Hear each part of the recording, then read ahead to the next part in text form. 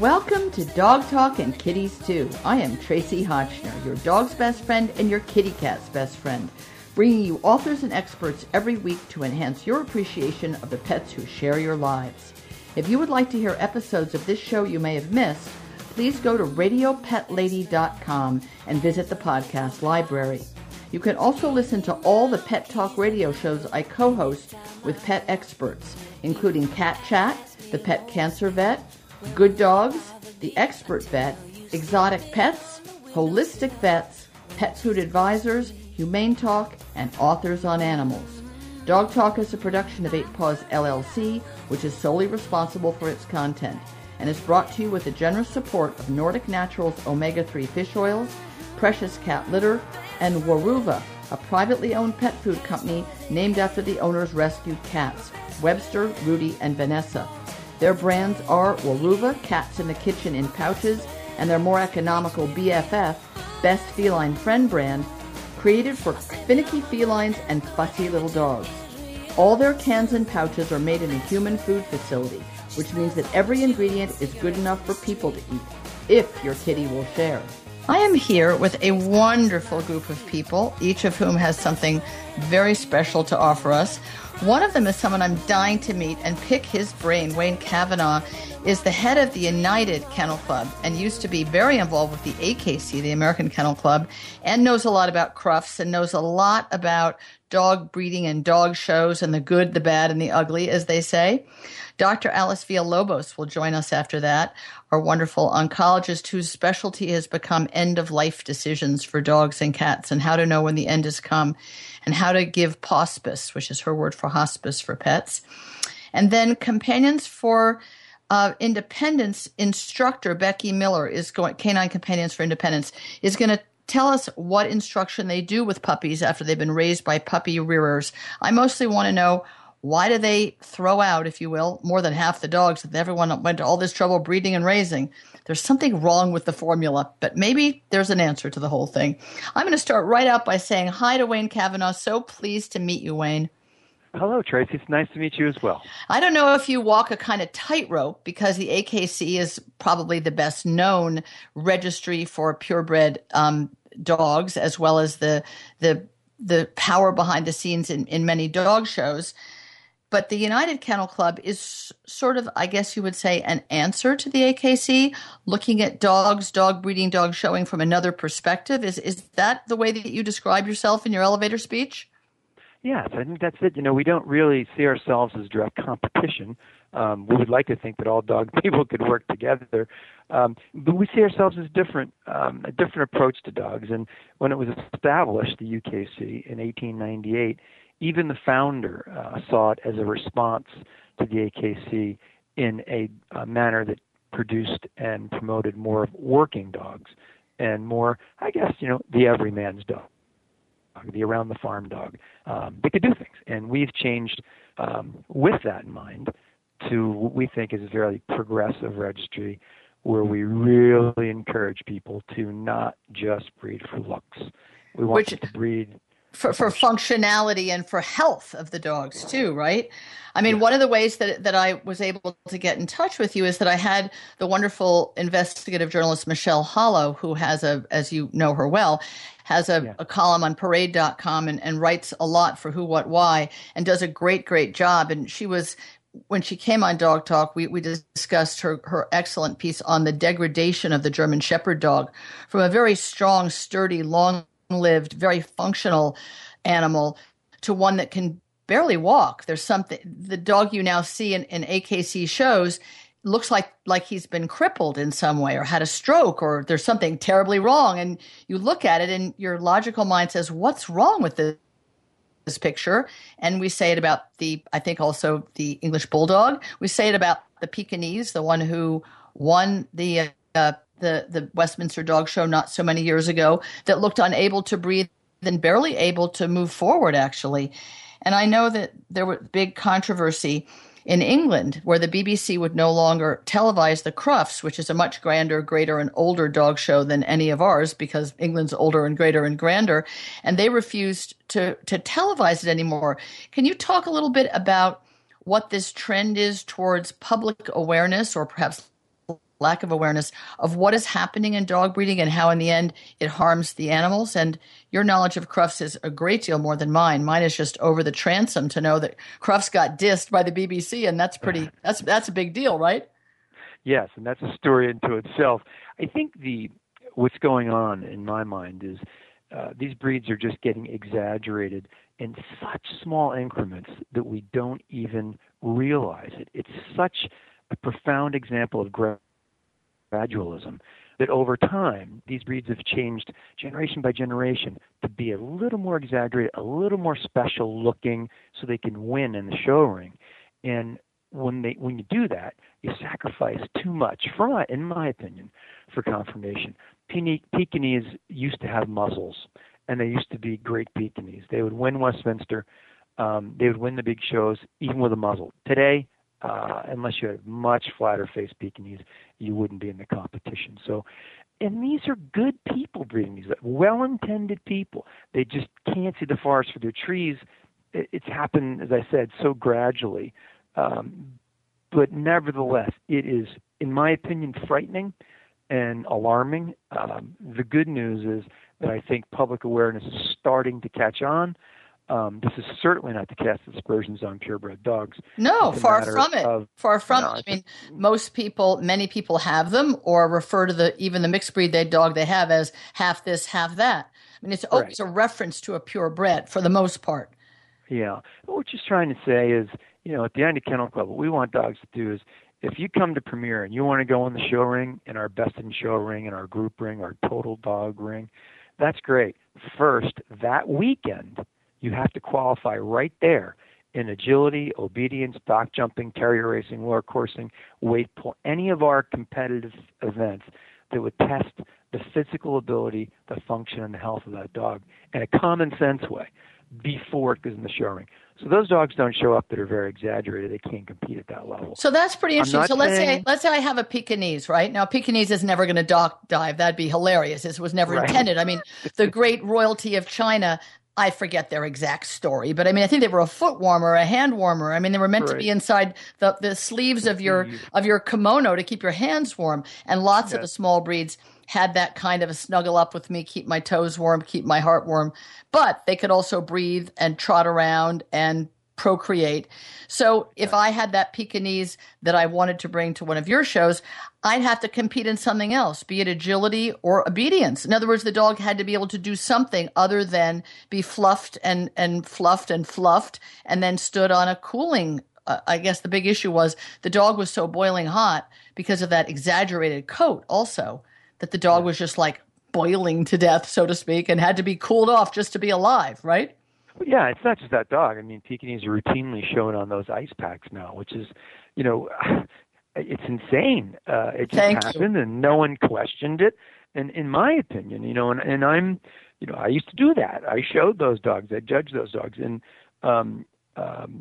you get to the point where you have to step back and take a look at the perspective and look and say, wait a second.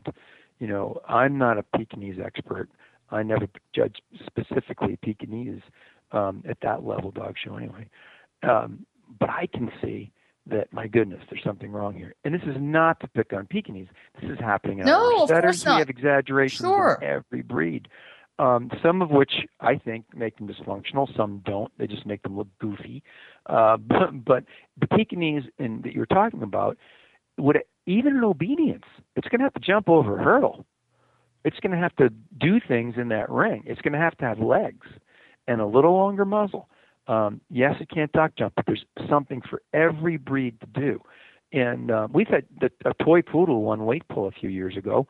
Oh, my God. Explain what weight pull is, because most of us only, if we guessed what it would be, would think, well, maybe an English Mastiff could do that, or maybe a St. Bernard. So or they've seen it. Well, I live in Vermont now, so some things seem normal like that. They have actual tractors that pull weights, because God forbid you should have a live animal like you're supposed to. Right. But do the dogs actually pull a weight commensurate with their own weight with a little harness on and a little track, or what? Yes, that's exactly what they do. Fun. And there are other places that do it differently. The way we do it, though, because I think piling on 18,000 pounds or whatever it is, for me, I don't see that. Buy a motorcycle, right? Get a motorcycle. As humane. Yeah, it's not for me. But what we like to see is a multiple of weight. So if that toy poodle at 10 pounds can pull 100 pounds, he's going to beat the Mastiff, the 150-pound, 200-pound Mastiff that pulls 3,000 pounds. It pulls 200. So in other words, you pull a multiple of your own weight? Mm-hmm. Yeah.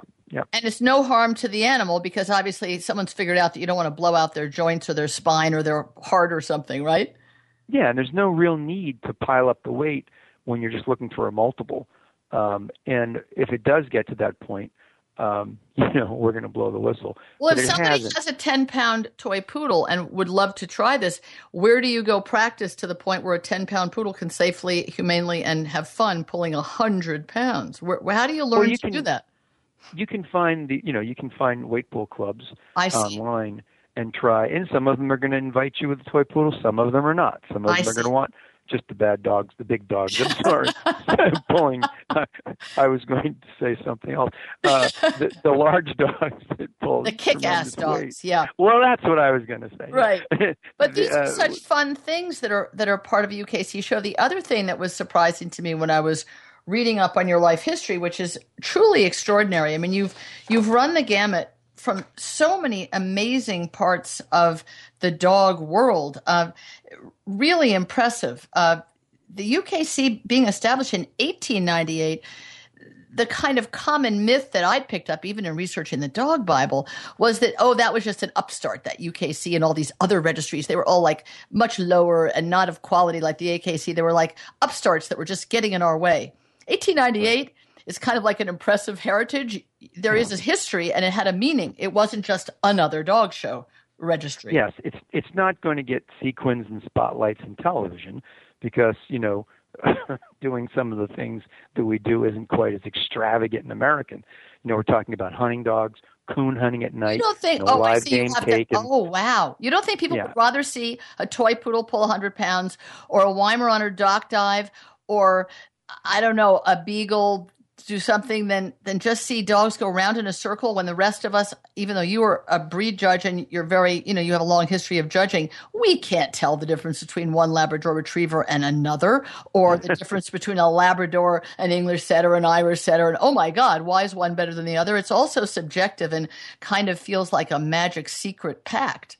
So why we would think the viewers would be far more interested in seeing dogs do stuff. As one of our slogans is our dogs do stuff. But, sensational sequins and spotlights works very well in America. We are getting more television exposure, especially the dock jumping, which has been a huge hit. And by the way, we have bulldogs that dock jump, we have all German shepherds that dock jump, good ones. And there are plenty out there. But if Americans keep demanding exaggeration as pets, bulldogs are a good example. Everyone wants these real big, large-headed, smash-faced bulldogs. Well, the breeders are going to keep making them, and if they win, that's going to keep going as well. But the public, when they're looking for a pet, needs to be a little more aware and say, wait a second, we want something more functional. We're looking for something with a little more muscle, a little more leg. And in general, check to see if the breeder, first of all, meet the mother. Right. That would take care of so many ills in this world of dog buying. If you met the mother, first of all, you wouldn't be going to a puppy mill. You wouldn't be going to an internet breeder. Right. Seeing when the dog was born. But look at and see the function of the mom, and maybe you'll see some siblings in the sire as well. And if you look in the pedigree and you see performance titles, hunting titles, obedience titles, agility titles, then you'll see maybe this person is aiming for a more well-rounded dog. And again, not to cast aspersions on anyone breeding for just conformation. It's just that in our world, we're looking at something different. Well, here's a strange thing that happened to me. There's a beautiful dog show in Long Island at the Arboretum. I think it's called the Ladies something. It's been around. Ladies Kennel Club. Yeah. Mm-hmm. So cool. Beautiful spot. Yes. And the AKC was running it and had a table there. And they were absolutely frothy because I had some bookmarks that said the Humane Society of the United States in tiny type at the bottom, because they were bookmarks that said, teach kids to read dogs. It was about it came from my book, The Dog Bible, how to prevent dog bites to children so children could read dog body language. And they were just so upset. And I was new to the whole thing, didn't know all this controversy, as the Brits would say. And so I said, I'm sorry, I don't understand. What is all this anger about? Well, they're against tail cropping and tail and ear docking. I'm like, and so since it's illegal, I knew that it was illegal in England. I said, well, it's illegal in England to cut off the ears and the tail. Why do we in America still do it? And she looked at me like I was so stupid. And she said, because that's what the breed standard describes. Now, I know that there's no photos in the breed standards. It's only words written in English. And I said, well, couldn't you just change it to say the ears would be floppy instead of, like I think of Doberman Pinschers and what those poor dogs go through to have their ears cut and taped with popsicle sticks and infection and blood and months where their heads are in this contraption that's really torturous. But I didn't say that to her. And I said, well, what would the harm be? You could just change what the description is. And she said, we wouldn't know what the dog would look like if it had a tail. It can't have a tail because it says it doesn't have a tail. Well, we know in Europe. I've judged them in Europe, and you simply, the first time I asked, asked a judge of that breed, what do I do about looking at these uncropped ears? He said, you crop them yourself. And in other words, you take them by the hand, you lift them up. If it's that big of a deal for you, just do that. And you don't have to do that. You don't have to do that, but you certainly can. But the United States is the only place in the world where we crop and dock. The rest of the world, it's illegal in the rest of the world. It's mutilation of important body parts. They're actually functional body parts with a lot of sensory information, visual information. Yeah, it's disturbing. Well, I hear strange arguments. I hear the argument, well, it helps ear circulation. That's why we want the Doberman's ear up. Or they say that then we better the hunting dog can't have a tail because it might get caught up in the brush. And then you think, well, wait a minute, the Irish setter and the English setter have lots of tail with hair on it. So does the golden retriever. I mean, so does the Labrador retriever. How come some get their tail chopped and the others don't? I mean, either be consistent or inconsistent. It's a matter of getting hung up on this whole breed standard thing and the Holy Grail, not being able to change them. I think, these things have to evolve. The founders of these breeds did not picture these dogs to look like they do today. To think how pompous for me or anyone to look at a breed standard and say, this dog in today that I'm seeing in the ring is a perfect example of a Springer Spaniel because he matches my interpretation of the breed standard. Well, is my interpretation the same as it was 80 years ago, 100 years ago when these breeds were being formed? Those founders of the breed who wrote the breed standard, is this what they had in mind, this Pekingese, this Boxer, this German Shepherd, this Irish Setter? Is that what they had in mind? I don't think so. And for us to interpret the standard in that manner seems to be a real reach. And I don't have any problem clarifying those standards by changing a few words just to remind us to not be exaggerating. I mean, it's not like changing the Declaration of Independence. That's sort of, or the Bible. I know, let's rewrite the Bible. I got a better idea. Or the Declaration of Independence. You know what? There's a clearer way to say it. Or let's just add a few things. Anyway, the standards are fine. We've run out of time, Wayne, but I have to say, I want the United Kennel Club on television. I totally want to report on it. I want to see it. I want to see real dogs for real people, which is one of your slogans, doing real things and inspire the rest of us to get off our butts and do something with our dogs, whatever they look like, whatever they're made up of, whatever their body parts are. It's really the idea that you just stand them up on a little table or trot them the distance of here to there and throw some liver for them. That really isn't a life for anybody, not for the dogs, not for the people. It's sort of nonsensical. And I love that the UKC has been around for a long, long time, and I hope you'll continue to be around for a long, long time. And maybe we modern people can catch up with your much more modern and logical and humane ideas about how dogs need to share our lives, right? Well, thanks, Tracy. Yes, I believe so. I know, and to some, my ideas sound revolutionary and out of this world, but to the common, normal American, it all just makes sense. So yes, we need to just move forward. That's right. That's right. We want dogs that do stuff with us and feel comfortable doing it. So thanks for the hard work you do. I know you've got slings and arrows coming from the traditionalists who are scared of change, but, change is inevitable and always the most threatening thing in any sphere. So we just have to forge ahead. And I would say on behalf of the dogs of America, thank you very much for trying to keep them breathing and walking and trotting and even reproducing on their own if they're going to reproduce, right?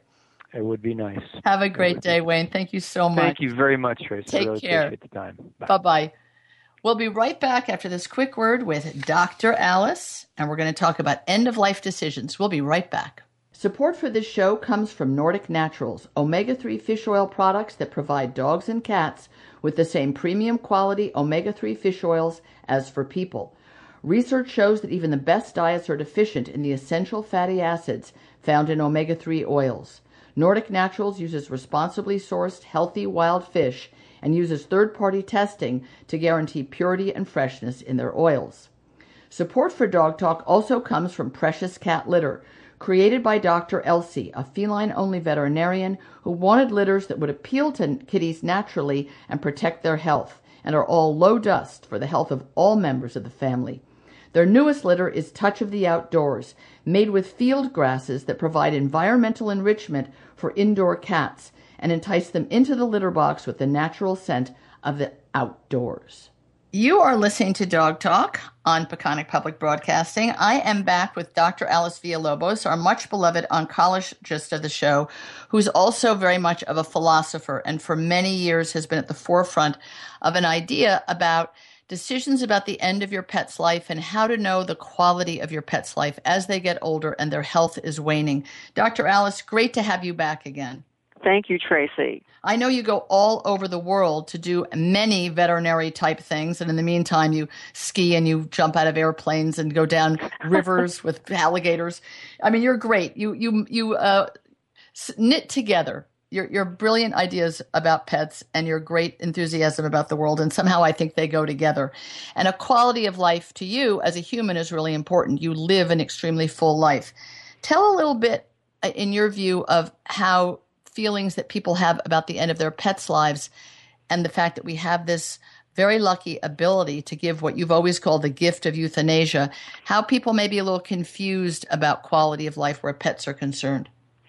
Well, Tracy, that's a very good question. And, to explain this to family members who have dogs, cats, and animals that are diagnosed with a life-limiting disease, the human-animal bond is a very strong relationship, and it seems to be even stronger when it becomes threatened with disease or the threat of losing that pet.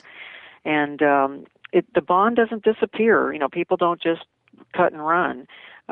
When death is coming or a disease that is going to cause the death of the pet, strong emotional and physical reactions come up, and many times people feel that they're not normal, but it is healthy and normal to grieve, even when the pet is alive. But the feelings that we have of the grief and the pain and the shock and the anxiety and the guilt, these are things, did I feed him too much? Did I give him too much peanut butter? People wonder. Even if you get diagnosed with cancer yourself, you wonder, did I... Was it the Lay's potato chips? If only I hadn't had that extra bag. These reactions can be overwhelming, and that's why having end-of-life care specialists, people who understand the group dynamics of families, children, friends, it's important during this time at end of life. And quality of life is something that everybody wants, but they're kind of, many times in human medicine especially, they've been sort of punished or dismissed because they want to have a quality of life. And that's part of the grieving, because we feel that our quality of life is going to be gone, and it's a unique feeling for each individual person, for themselves and for their pets. But we have to find a personal way to acknowledge that we want to have the quality of life to be important and in the treatment process. And I'm trying to help people take the necessary steps to communicate with their doctors, family members, etc. And, helping to improve the quality of life for companion animals at the end of life is my passion. And I feel that I can help people advocate for that and select treatments that are kinder and gentler for those patients that are older and compromised because they have other issues like, diabetes, heart failure, obesity, chronic pancreatitis, Cushing's, hypothyroidism, any other or extreme disease. arthritis. We're getting up and lying Severe down arthritis, distortion. yeah. And that comes with the old age of almost every dog and many cats. So Since true. you first began to talk about this, and you talked about your HMMM scale, HMMMMM, and hospice, which was your word for hospice, there are throughout the country, across the country, a number of organizations that have come up where they will make house calls and they'll help you evaluate. And in some cases, they want to encourage you to let your pet live a little longer with a quality of life, not go, oh my God, he's suffering, I better pull the plug right now, which for my personality is what I always go towards. And there are other people who let an animal lie in his own pee.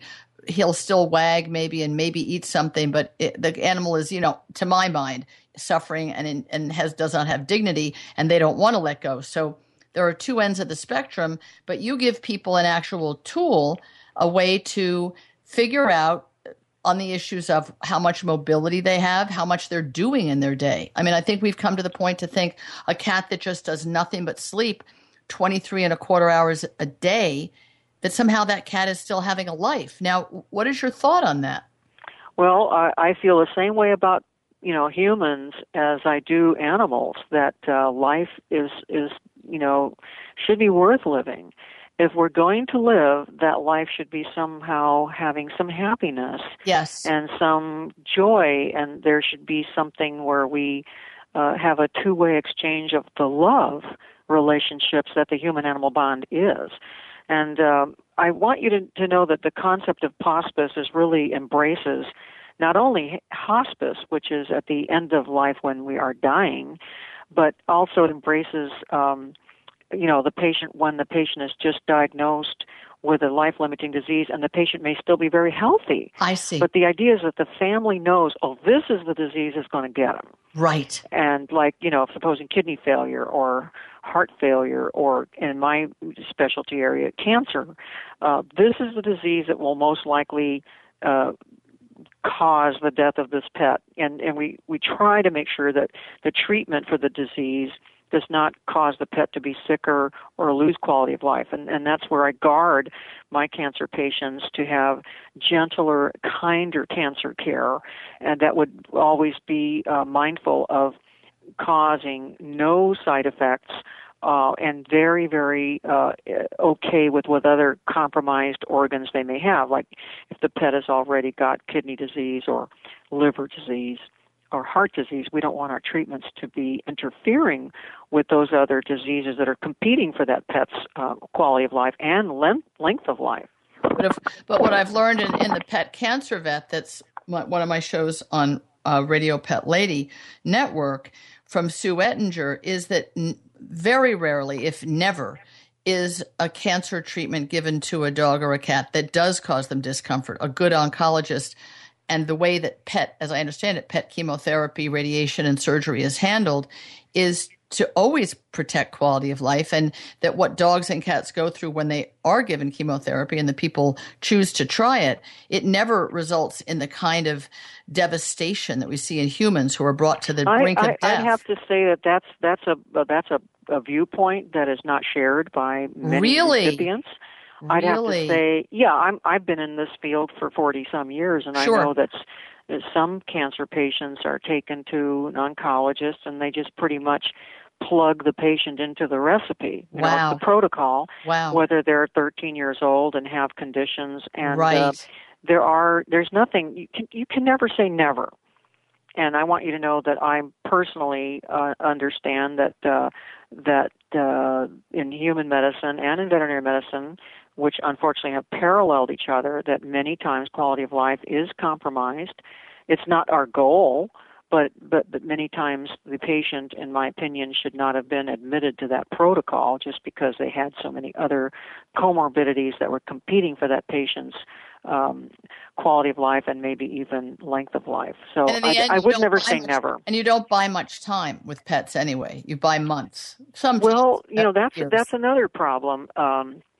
If we look at, they always say, look at evidence-based medicine. We can do radiation for your 15-year-old dog, but the only thing is that the evidence-based article they're talking about selected dogs or cats that were in perfect condition. Right. That they had no other comorbidities, that they were, usually younger age. Right. And these patients are not the very patient that you have in your hands you're holding. And so, we just can't ever say never. And when I'm trying to help people who have a pet at the end of life and are looking at the fact, he has arthritis, we've got heart disease, we've got, he's overweight. We have to look at all these things as very, I would say it involves a dilemma and a bioethical consideration regarding decision-making, analysis, and, presentation to the family. I've advised against certain procedures to some of my patients, and they might have gone ahead, with it, and they passed on. They died during treatment or after treatment, and I've had that myself. There's just too much risk for these older critters, and it doesn't give them a good quality of their last days, weeks, or months, and it causes a great deal of anxiety and emotional and financial expenditure by their people. Sometimes, sometimes. And I'm just saying it's when you said never causes a problem, wrong.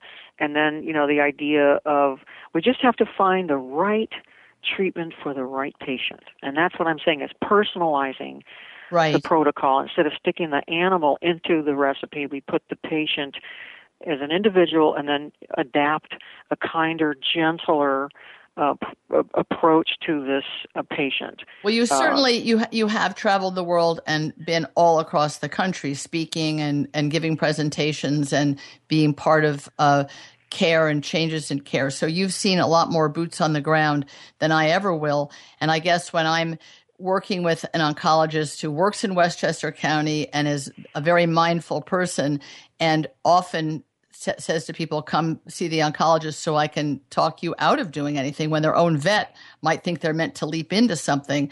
I guess I'm sort of living in a rarefied bubble, if you will, of someone who chooses exactly what you would say, to never do anything that would make the pet uncomfortable or sick if they aren't sick now, or more sick or uncomfortable if they already are, only if it's something which is sort of benign in the reaction. But I guess the end-of-life decision, that bond you're speaking about, is that people seem to think in some desperate way that they're going to pull a rabbit out of a hat and some miracle is going to happen, even if they put the pet through a whole bunch of medical stuff.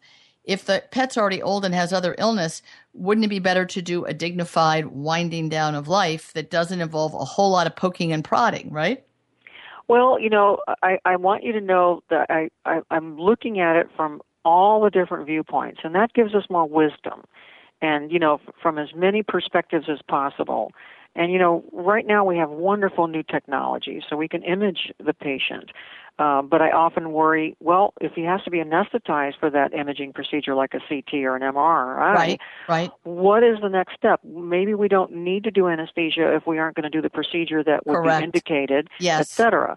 And like in the old days, we knew how to diagnose brain tumors without an MRI, but nowadays the doctor immediately wants that. But if you're the owner and you're not going to do brain surgery, then why would you do the MRI under anesthesia? Absolutely right. See, so we try to make sure that one hand in glove, one fits upon the other. And I'm totally for removing brain tumors if they're superficial. And the fact is that, some of them are and some of them aren't. But we can kind of tell from the physical exam, and if we know the patient, the family is not going to do surgery no matter what, then why would we do the MRI? And as you point out, it really is in a lockstep with human medicine, because I have a 95-year-old father-in-law, and his memories seem to be slipping dramatically. Well, it turned out he had stopped taking thyroid medication for weeks, maybe even months. So that has a huge effect on memory, but there seemed to be just this precipitous drop. So off he goes with my husband to the doctor, who, rather than saying, wow, this thyroid level's really low, which he said, and let's get him on that thyroxine right away, says, well, it might have been a mini stroke. We better get an MRI. Well, hang on. There's another reason, and this kind of thinking bleeds over into pet care. Why would you do an MRI? What good would it do anyway? He's 95 years old. What are you going to do with that information? Why would you put him through it and cost the taxpayer, basically, because, Medicare, at a certain age, it's this sort of, because we have equipment, we're going to use it, just sort of forge ahead without a plan. And what if, what good will the information do? Yeah, you're absolutely, your point is well taken. and I think that you're talking about looking at the whole patient, and often, just trying to help make common sense be prevailing. And, we're right now at the point where we have some new, wonderful, gentle, kinder treatments that we can give to some of the old patients. I'm seeing some, literal remissions that I have never seen before. Wow. I've been able to clear lung cancer from, like osteosarcoma in the lungs that looked like a snowstorm. I cleared a hemangiosarcoma dog of the cancer in the lungs because we are now using some targeted treatments that are gentle on the body, and we can also combine them with that continuous low-dose treatment called metronomic therapy. Right. And I kind of, I want to treat the disease. I'm not ignoring the fact that the patient has cancer, for instance, but we can use kinder, gentler treatment that actually shows responses. And, if we can slow down a tumor, I'm not saying we're going to jump in there and cure. That's out of the question.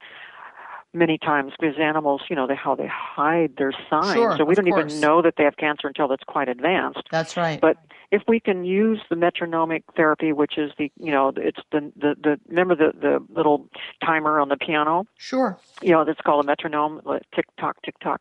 Well, that's the concept of you calling it metronomic chemotherapy, but it's a continuous low dose treatment chemo that slows down the formation of new blood vessels in the tumor. And this process, slows down the spread of tumors, even their growth. And so it's called anti-angiogenesis therapy. And, if you have a dog or a cat that has a cancer that, was growing fast and you can just slow it down and he's still well, that's ideal. And there's no adverse events. We don't have vomiting. We don't have diarrhea. We don't have loss of appetite. And then I also use my immunonutrition program to help enhance the patient's immune system, because so many times, pets don't have the nutrients that are well known that can make a difference. But, the big difference today right now, Tracy, as you know, as opposed to 10 or 15, 20 years ago, it's not the technology. It's the attitude that people have for their pets. We're proud now to have an old animal. We've got the little strollers. People aren't just disposing of their pets because they've got arthritis and they're losing hearing and sight. Yes, there's a substrate of people that will dump their old dogs at the pound. I mean, we know that.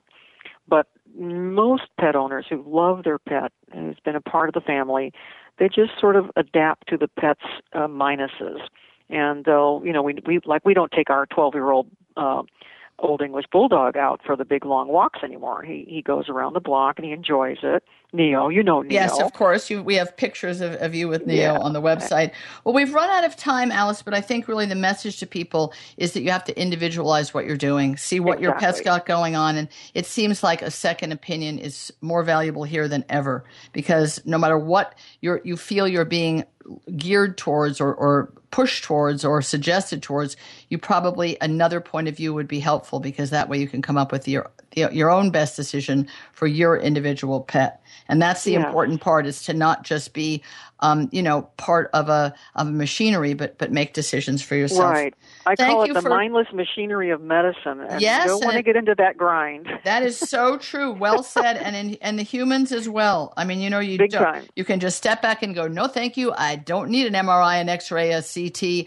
We're just going to figure this out calmly, because all this equipment sometimes gets in the way of really feeling and thinking. Thank you so much, Dr. Alice, for all your wisdom and all your wonderful attitudes towards pets. It helps us all a lot. Have a great day. Thank you so much. Bye-bye. We are also supported by the pheromone products Feel Away for cats and Adaptil for dogs.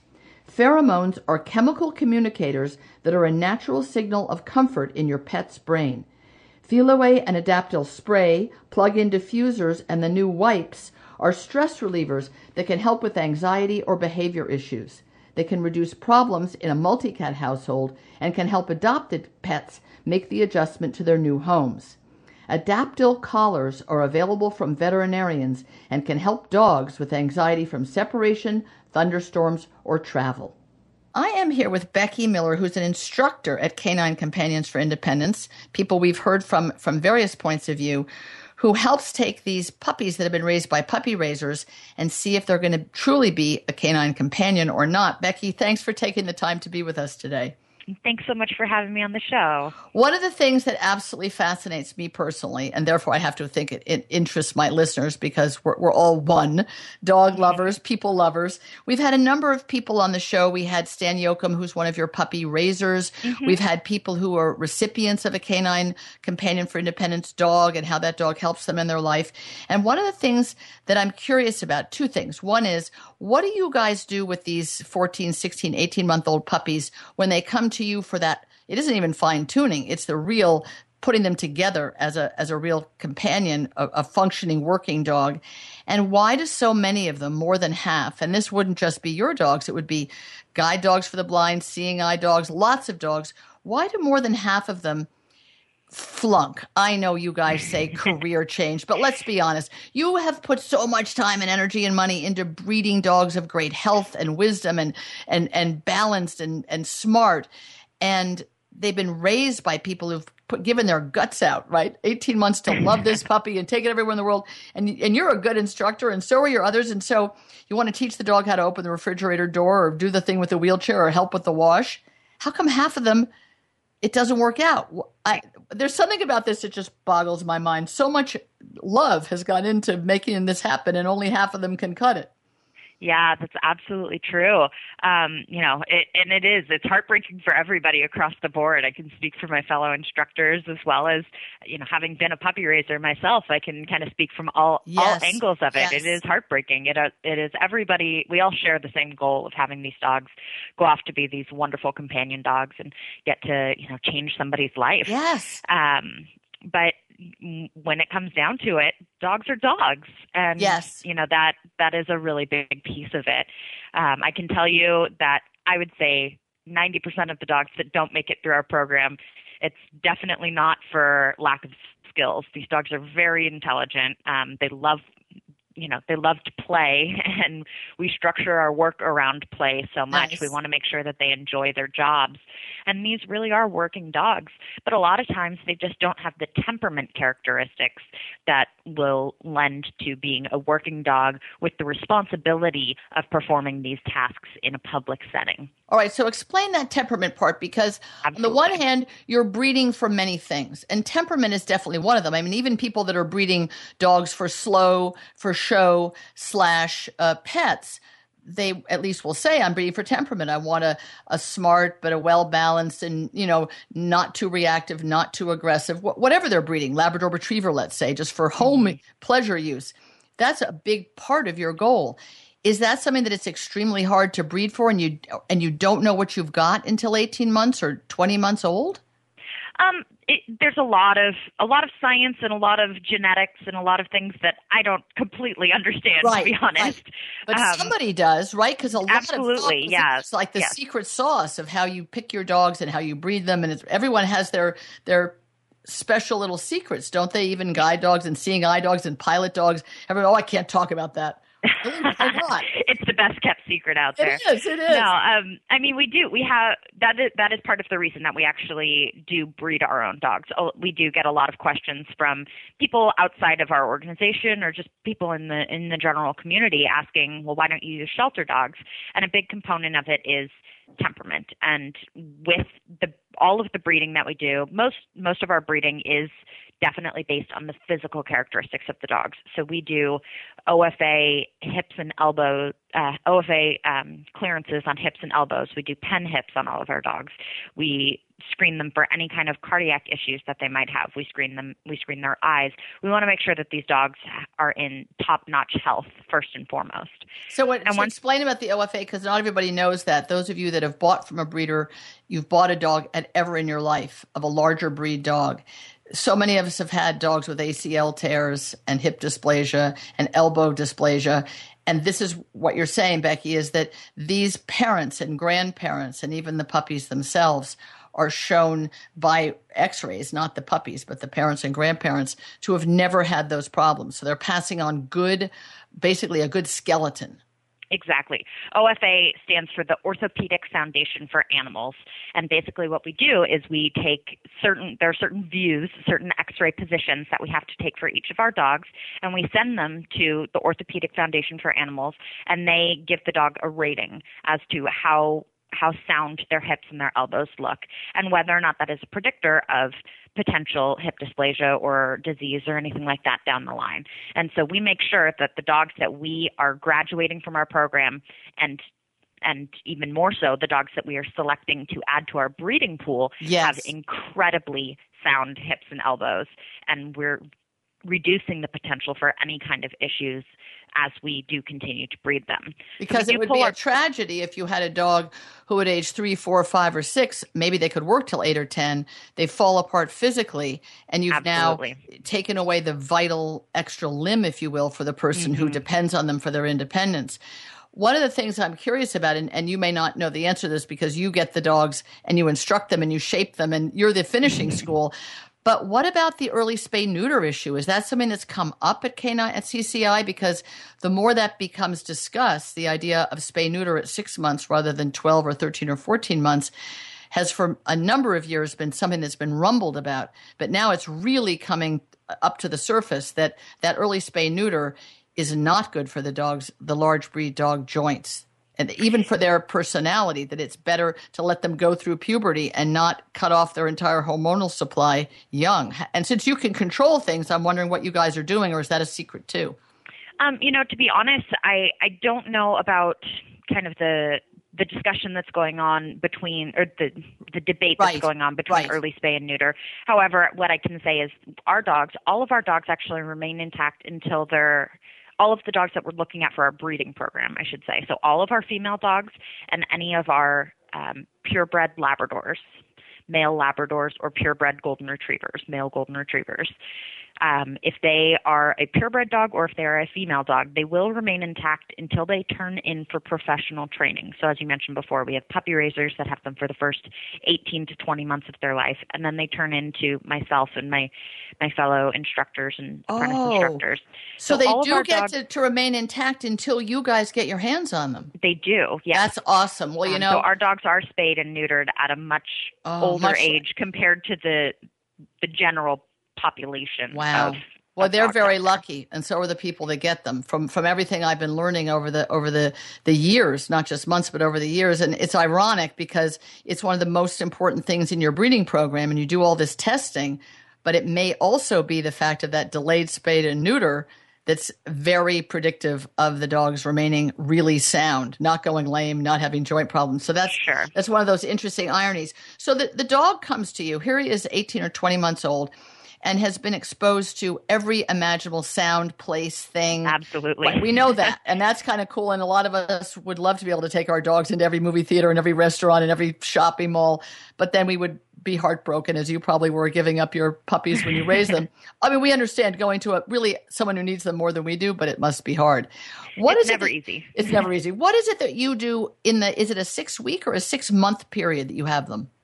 I personally have the dogs for between 6 and 9 months. Wow. So at that point, is that when you, using play and positive reinforcement, and isn't this fun, you teach them specific tasks that would be specific to an individual you already know about, whether they're wheelchair bound or crutches or some other disability? Or is it generally you teach them a whole lot of skills and then it gets broken down when they get paired with somebody? It's kind of a combination of both, actually. So all of the dogs that come to us have a general foundation of skills. So the puppy raisers put a general foundation of about 20 commands on the dogs, 20 to 25 commands. That's a lot. Which is a lot, yes. It's a lot more than my dogs have ever known. Yeah. And a lot of them are positional commands. So, things like asking the dog to sit on my left side versus sitting on my right side, or going underneath a table and laying down, or jumping up on top of a bench, or things like that. Okay. As well as the basic obedience commands, sit, down, here, stay, those types of things. Okay. Once the puppy raisers have put that incredibly invaluable foundation on the dogs and they turn into us, we take over and we train total about 45 commands, including the ones that the puppy raisers have already trained. We just kind of polish those up. Right. And we train the dogs specifically to do the advanced commands. So things like turning on and off light switches, opening doors, retrieving items off the floor. Some of our dogs are trained to pull a manual wheelchair, so they'll wear a harness that somebody can hold on to if their upper body fatigues, which again is why their physical structure has to be so sound. We can't have a dog that has hip or elbow problems being asked to pull a wheelchair. That's fascinating. And a lot of people cannot afford an electric wheelchair. Many of us don't realize that. I had a wonderful little boy on the show. I don't know if you heard of the book Hachi and Little Bee. I've got to send you a copy of this book. You'll just adore it. Little boy born with a very severe genetic deformity, and a dog that was tied to a railroad track in England, an Anatolian Shepherd, and the train ran over one of its back legs and its tail. And the two of them kind of healed together and bonded together, but they had to take up a huge collection for the child to get an electric wheelchair. I mean, you don't just get one, right? So if you don't have the upper body strength, I never thought about it, to make the wheels of your wheelchair go around, or you tire, that dog becomes really your legs. Yeah, specifically with our organization, just with the training that we do for that specific command, it's used to be kind of a power assist. So somebody does have to be able to propel their wheelchair independently. It's more for something like crossing a long parking lot, or a little bit of a help going up a not very steep grade. Got it. We don't notice that parking lots are graded when we're walking across them. That's right. But trust me, from my experience in training and not being a regular wheelchair user and not having those muscles developed, parking lots can be very tricky to maneuver sometimes. So that's another piece of training that you put on them. That is one of the skills, yes. Okay, absolutely. So now in the 6 to 9 months, we're at 3 months. Mm-hmm. How soon do you see signs in more than half of the dogs that they are not going to be able to cut it? And I guess some of it does it have to do with paying attention and not being distractible? There's a lot of factors that go into it. Basically, what I like to say is we are essentially training these dogs not to be dogs anymore. They still have the emotional quality of being a dog, and they still have that connectability and that relatability and that work ethic. But we're also asking them to basically ignore everything that's going on in the external environment and focus on their handler. And that is really difficult, particularly with the breeds that we use. Labs and Goldens, they're interested in their environment. Yes. They were bred to be hunting dogs. That's right. So they see birds and squirrels and fast-moving small critters. Yes.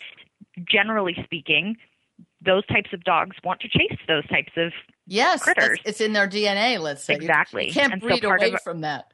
Exactly. So part of our breeding program is making sure that we're breeding out as much of the prey drive and chase drive as we can, while still breeding in a strong work ethic. So we want a dog that can be responsive to commands. Verbally responsive is ideal. We also want a dog that is not going to be a lot of management for somebody who has mobility challenges. If they have range of motion difficulties, or if they don't have the strength to be able to manage a large dog, we want to make sure that the dog is going to be as low management for them as possible. We do control our dogs with a leash and collar, and so we want to make sure that the dogs are going to be responsive to a minimal collar correction. We do use a combination of positive reinforcement and correction in our training. Yep. So we want to make sure that the dog can be responsive to a correction, but it's not going to be a correction that it's you harsh and I, who is able-bodied. Yes, exactly. It has to be sensitivity when the person goes, that the dog's like, oh, I'm awfully sorry, which discussed recently on my training show, Good Dogs, that a softer dog, a more responsive dog, all you have to do is go, and that dog's like, okay, Some of the dogs, absolutely. Some of the dogs will respond to that. Yeah. And I think the biggest component is the responsibility piece of it. Right. A lot of these dogs are very well trained, very well behaved dogs, but when you take them out into the farmer's market, for example, and there's donuts. It's one thing to ask the dog to just walk through the farmer's market and ignore all of the things that are going on there. Yes. It's another thing to go through the farmer's market and drop my keys and have the dog not only ignore everything else that's going on, but also have to pick up my keys and deliver them to me reliably. Wow. So that is a lot of responsibility that we put on these animals. So that's why I would say a big percentage of our dogs don't make it through the program, because it's a lot of pressure that we're asking of them. And I am a firm believer in, not to anthropomorphize, but I truly do believe that our dogs kind of decide whether or not they want to be a working dog. And they have the aptitude or they don't have the aptitude. No matter what qualities we breed for, the dogs are going to show an aptitude for this working role or they're not. And if they are uncomfortable in any kind of situation, if they're startled by loud noises, or if they get fearful riding in cars or things like that, it's not fair for us to put the responsibility of having to have a working role on top of that. So really, that dog may never have shown that as a puppy with a puppy raiser. It's only when the pressure comes on and you're asking a lot of other tasks and there's a lot of more distractions that you begin, and that's why it takes so long to discover this. Absolutely. So that explains it. So it's sort of like a kid who's cramming for a test, and you can have, they're all bright and they're all in the, gifted group, but there's some who in the test situation just kind of like zone out, or they cry, or they just don't want to do it, and others go, "Give it to me. I want to rise to the occasion." Yeah, and I guess from that point of view, to anthropomorphize, there's some who can embrace the challenge, and others who it's a tipping point, like how much of that pressure they can handle. Absolutely. And of course, you're never going to. Just because you put all the time and money and energy and love into them, you're not going to put them in a position, or the person who receives them, where that dog could break down. With only a couple of minutes left, Becky, all those beautifully raised and trained by all of you dogs, do any of them go on to serve some higher purpose other than just some lucky puppy raiser gets them back as a fabulous pet forever? Absolutely. Good. Ideally, actually, these are dogs, like I said in the beginning, are born and bred to work. They enjoy working, and a lot of them do really enjoy having a working role. We work very closely with a lot of other organizations, whether it be guide dog organizations. So if we have a dog that's a little bit too independent or a little bit too, spunky and I guess independent is the word, where the dog likes to make its own decisions, it might not work for one of our clients because it might be too difficult for them to manage, but it would make a fabulous guide dog or a search and rescue dog. Yes. Or we do a lot of work actually with police departments who use our dogs for drug detection for search dogs or things like that. That's really cool. Yeah. So we try and place them in other organizations to really utilize those aptitudes that they have and really, make them be successful in whatever role we can find for them. Otherwise, then they get to go home and be fabulous pet dogs. Yeah, but I mean, it seems like, yes, the guide dog groups, they put in those same 2 years of and the previous generations of breeding into their dogs, and some of their dogs can't do those jobs. So how great if any of your overflow could go to someone and give them sight. I mean, one of my wonderful listeners, Gil Lutz, he's in his 70s, but he goes on the public transportation. He walks everywhere. And he's a big, strong man. They give him a big, strong Labrador Retriever. One of your dogs that is too much dog, as you say, for someone who's wheelchair bound would be awesome for someone, a younger guy or a big, strong gal or whatever it is, to just go out. Someone who's on the move a lot. Yes. So that's wonderful to know. How great that you can all work together. Becky, thanks for all you guys are doing at Canine Companions for Independence. It's really heartwarming, and to all the puppy raisers, you included, you are the most generous giving people in the whole world, to give all that time and energy and love to these puppies and then give them up to the world. It's really amazing.